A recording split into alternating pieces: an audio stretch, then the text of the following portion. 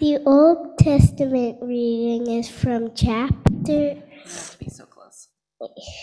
The Old Testament reading is from Genesis chapter 6, verse 1 through 6. It can be found on page 13 in your Pew Bibles. After this, the word of the Lord came to Abram in a vision. Do not be afraid, Abram. I am your shield, your very great reward. But Abram said, Sovereign the Lord, what can you give me, since I remain childless, and the one who will inherit my estate is Eliezer of Damascus? And Abram said, You have given me no children, so a servant in my household will be my heir. Then the word of the Lord came to him. This man will not be your heir, but a son who is your own flesh and blood will be your heir. He took him outside and said, Look up at the sky and count the stars.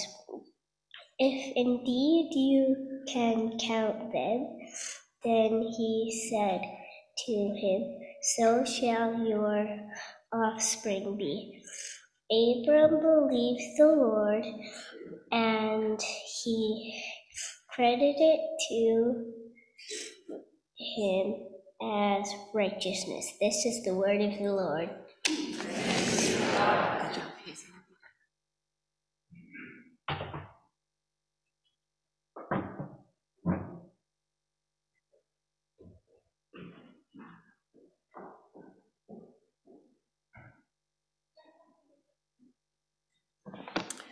Our New Testament reading this morning is found in the Gospel of Mark, chapter 9, starting at verse 14 through 24. It's on page 1012. When they came to the other disciples, they saw a large crowd around them and the teachers of the law arguing with them. As soon as all the people saw Jesus, they were overwhelmed with wonder and ran to greet him. What are you arguing with them about? He asked. A man in the crowd answered, Teacher, I brought you my son, who is possessed by a spirit that has robbed him of speech. Whenever it seizes him, it throws him to the ground. He foams at the mouth, gnashes his teeth, and becomes rigid. I asked your disciples to drive out the spirit, but they could not. You unbelieving generation, Jesus replied, how long shall I stay with you? How long shall I put up with you? Bring the boy to me. So they brought him. When the spirit saw Jesus, it immediately threw the boy into a convulsion. He fell to the ground and rolled around, foaming at the mouth. Jesus asked the boy's father, How long has he been like this? From childhood, he answered. It has often thrown him into fire or water to kill him. But if you can do anything, take pity on us and help us. If you can, Jesus said, everything is possible for one who believes. Immediately the boy's father exclaimed, I do believe. Help me overcome my unbelief. This is the word of the Lord.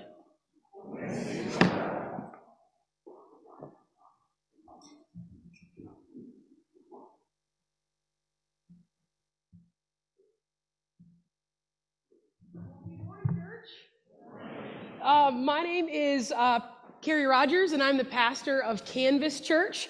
And so welcome to our first worship together as Sherman Street and Canvas Church, because we've got a bunch of our folks are here today too.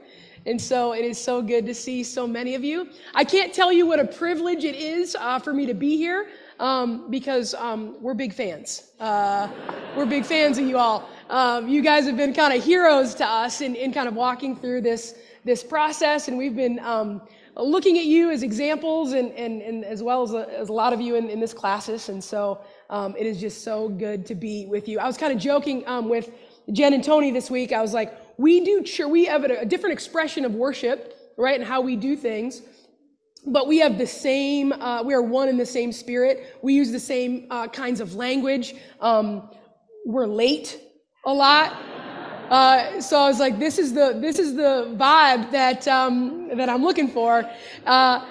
But also, and then being in this space, it kind of brought me back to sitting in pews when I was a kid at Bauer Christian Reformed Church, and my mom handing me 2 Mentos for the prayers of the people, because it was going to be long. So, but no, it's so good. And you have to forgive me, I've got a little bit of a cold. I babysat my friend's 3 kids for several days, who I believed were plotting a coup d'etat the entire time. Since I have no children of my own, it was a lot different, and they have gotten me sick because they're always dripping, right?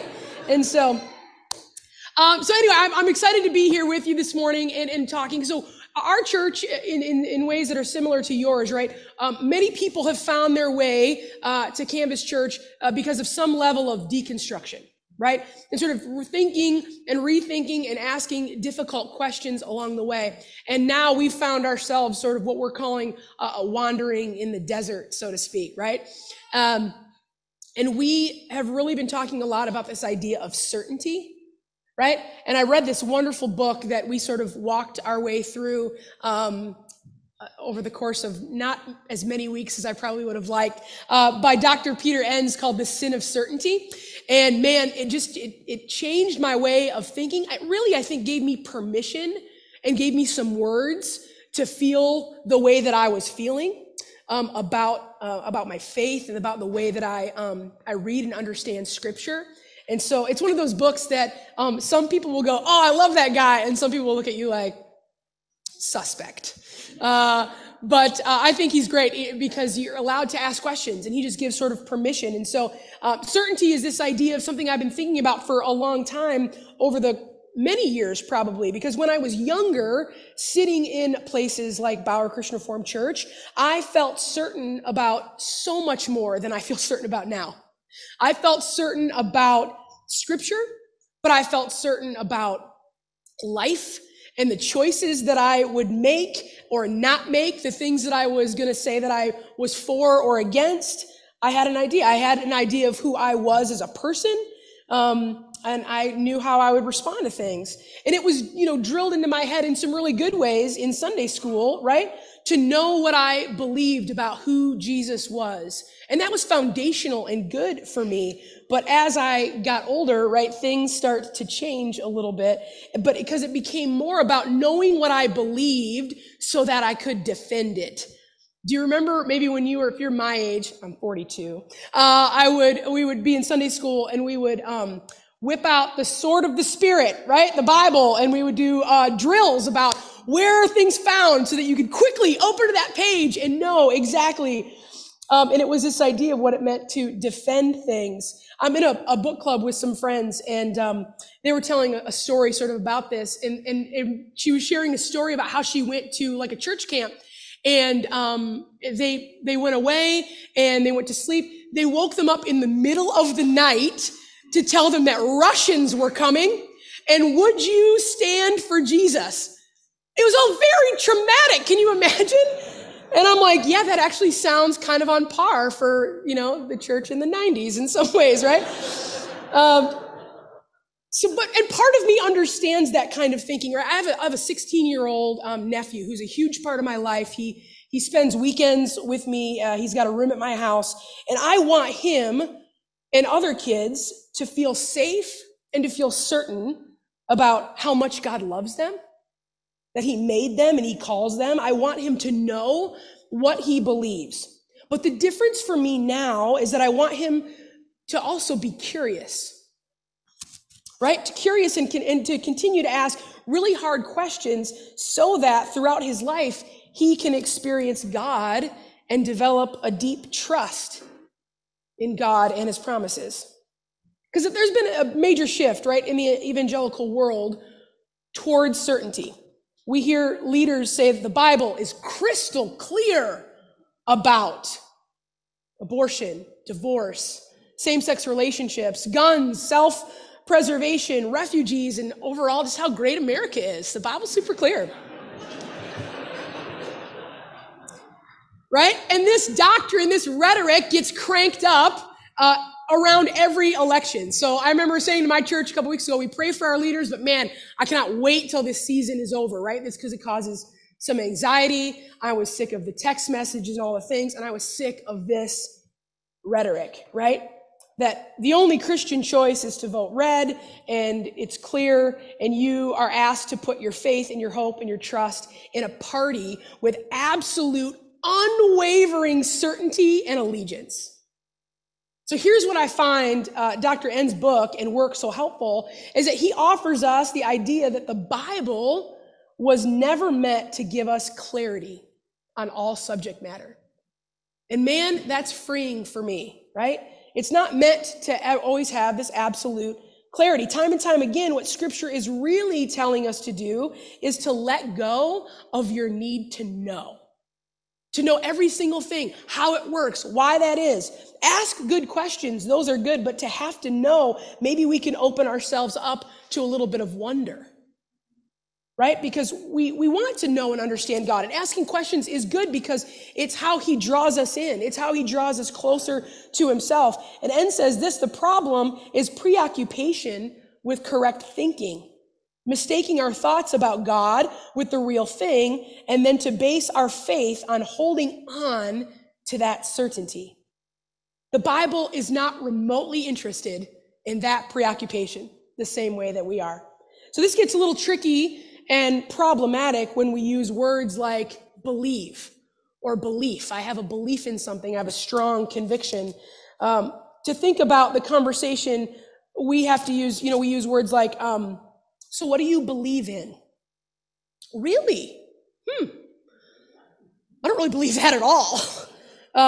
Here's what I believe. Or wow, you believe, what you believe and what I believe seem really different. What kind of Bible are you reading? You couldn't join my church or date my child with beliefs like that. Right? That's how we use the language of believe and belief. Believing is a thinking word, right? A word to describe the content of our thoughts. I believe that God exists. And atheists don't believe that.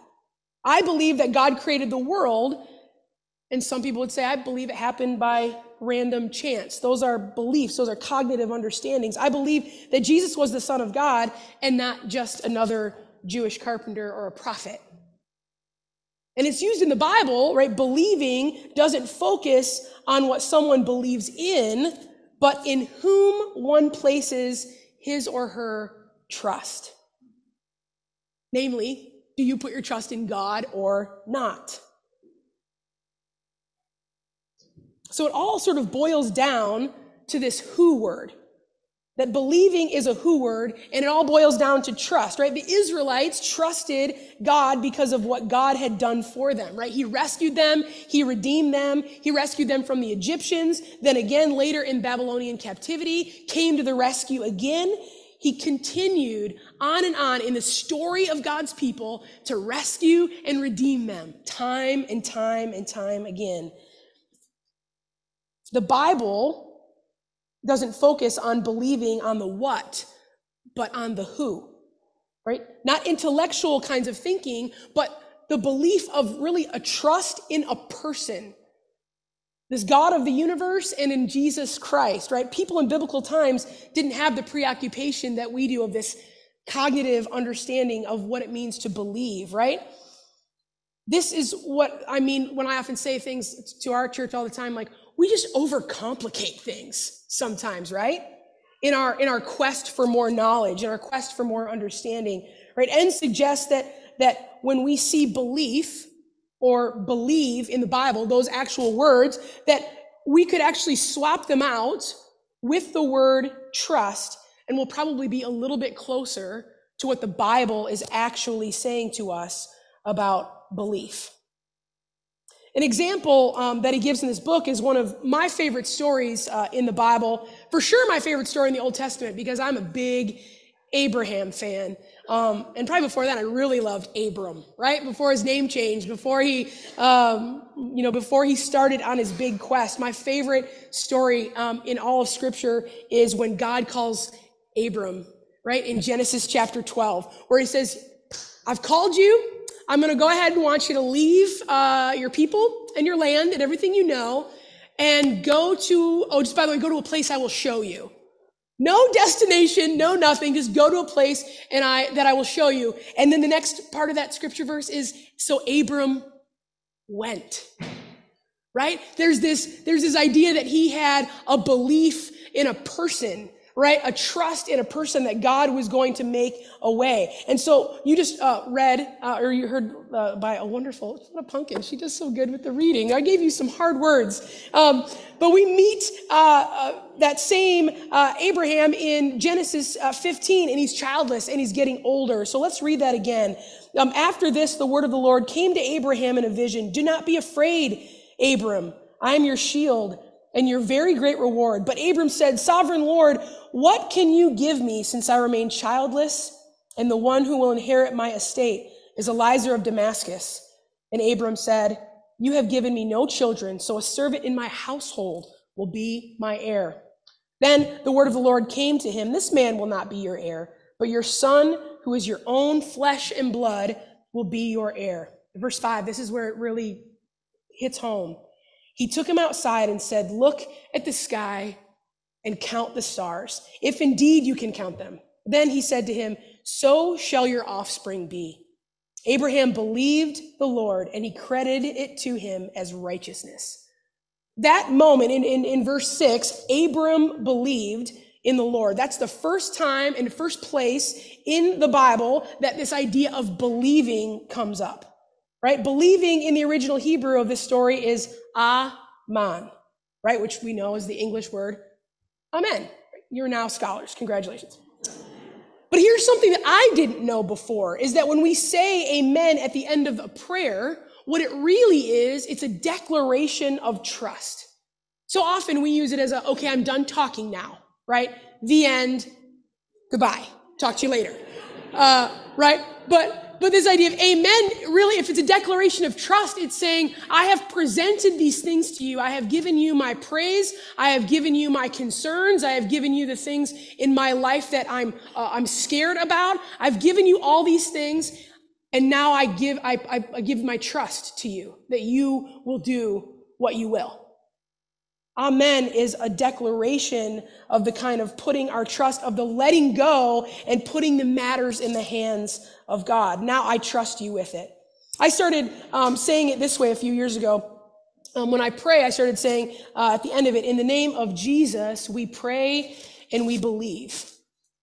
But now I sort of want to start to change that and say, in the name of Jesus, we pray and we trust.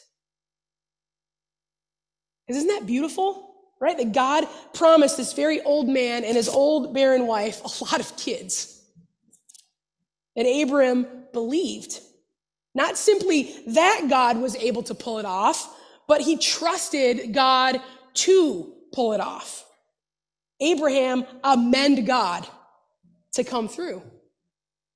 And it's fine to say that he believed, I think, as long as we understand that it's more than just this cognitive what, but it's a who word. It was who he was putting this belief in. It wasn't that Abraham thought about God. It was the fact that he put his trust in God.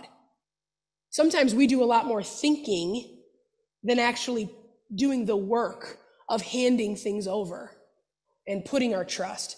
Right? Belief shows up in the New Testament a lot, but it's still talking about trust. This time Jesus talks about it a lot, right? He's so often, when people with certainty come up to Jesus, especially those who are religious and say, well, what about this and what about that? And they're trying to catch him. Jesus almost always responds with a question. right?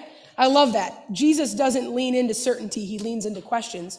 But there's a couple quick examples of this trust idea. One you heard in Mark 9, 14 through 29, of the man that brought his son who was convulsing and foaming at the mouth and wanting Jesus to heal. And in verse 9, Jesus said, "All things can be done for the one who believes." To which the father cries out, "I do believe. Help me overcome my unbelief." And that statement, that honest statement resonates with me so much, right? Because the father needs help letting go. I need help letting go. I hold on to things so tightly sometimes because I want to control them, and I'm saying that I'm praying them away, but I'm holding on so tight to the other end of that I don't let it go. And the statement here is that this situation is totally out of his control, his father's control. He needs to trust Jesus with his son. And this man is saying, "Yes, I trust you." Well, not really, but I'm really trying to, right? I want to, but I'm scared. And that feels like me. That feels like us. I want to do these things. I want to put this belief and this trust in you and who you say you are. And I'm trying so hard. But then he goes a step further. But help me trust you. Help me. Right? And then there's a story of Jesus arriving too late to the house of Jairus, right, to save his daughter in Luke chapter 8. Jairus is the leader of the synagogue, and he comes to Jesus saying, "Well, you got to heal my daughter. She's so sick." And so Jesus is calm. "Of course I will," right? So they go off to do this. And on the way, he meets a woman who's been bleeding for 12 years, right? It's this moment of this miracle. So just real quick, he heals her on his way to this other thing, right? This urgent thing that he's on his way for. And when they're on their way, they get word that this daughter has already died, so don't bother coming. But Jesus comes anyway. And when he comes and he finds that he's in this house, they're in full mourning, right? This mourning is happening, and they don't think that Jesus is going to do anything. They don't expect Jesus to do anything. And so in verse 50, hearing this, Jesus said to Jairus, "Don't be afraid. Just believe, and she will be healed." Nobody was expecting anything. And when Jesus said only believe, he was clearly asking them, and obviously especially Jairus, to trust him to come through. Saying, "Entrust me with your daughter. I know what you think has happened, but do you trust me?" Because belief is trust, right? Moving from your head to your whole self, where your belief is sort of all in. All the chips are on the table. You do the thing like in the movies where you scoop them up and then you push them all into the middle and say, "This is where I'm at. I am all in." That's the part that we can't lose sight of when we talk about this idea of belief and of certainty, because believing is a who word. Letting go of fear and our burning impulse to act, right? And instead, we trust God. So now, when I come across the word in the Bible, I want to start replacing it with trust. And as I've done that, I'm like, wow, what a difference that makes. It's not changing its meaning. It's making it, I think, a lot deeper. I encourage you to do that. In your devotions this week, if you come across those words, replace it. And it will hit you a little bit differently when you do that. And says that believing is easy. It gives us wiggle room to think our way out of a tight spot, but trust doesn't have any wiggle room. It explodes it. Trust is about being all in. I think that's been what's been so very difficult for us as our churches and as our leaders, right, have sometimes moved into this idea of cognitive certainty. We forgot what it means to be okay with trusting a God who welcomes our questions, who Jesus himself, when he was here, was always saying, "I know that you've heard that it's said, but I say, have you thought about this?" He's asking us to hold our hands out, to let go of some of the things that we think we know about who he is and trust who he says he is. And man, that's difficult work. I say it like, no problem. So easy, right? We have this. But the honest thing that we can say is, I want to, but help me in my disbelief. Will you pray with me? Father God, we read in your scriptures today an honest phrase. I do believe. Help me overcome my unbelief. I am trying to trust you with my whole self, but it's hard.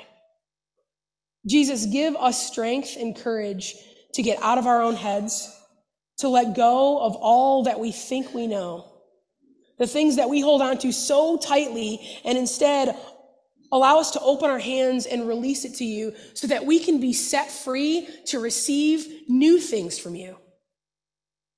Give us the courage to follow the example of Jesus and to ask good questions of ourselves, our faith, and our world. Give us the gift of trust. In the name of Jesus, we pray and we trust. And all God's people said, Amen.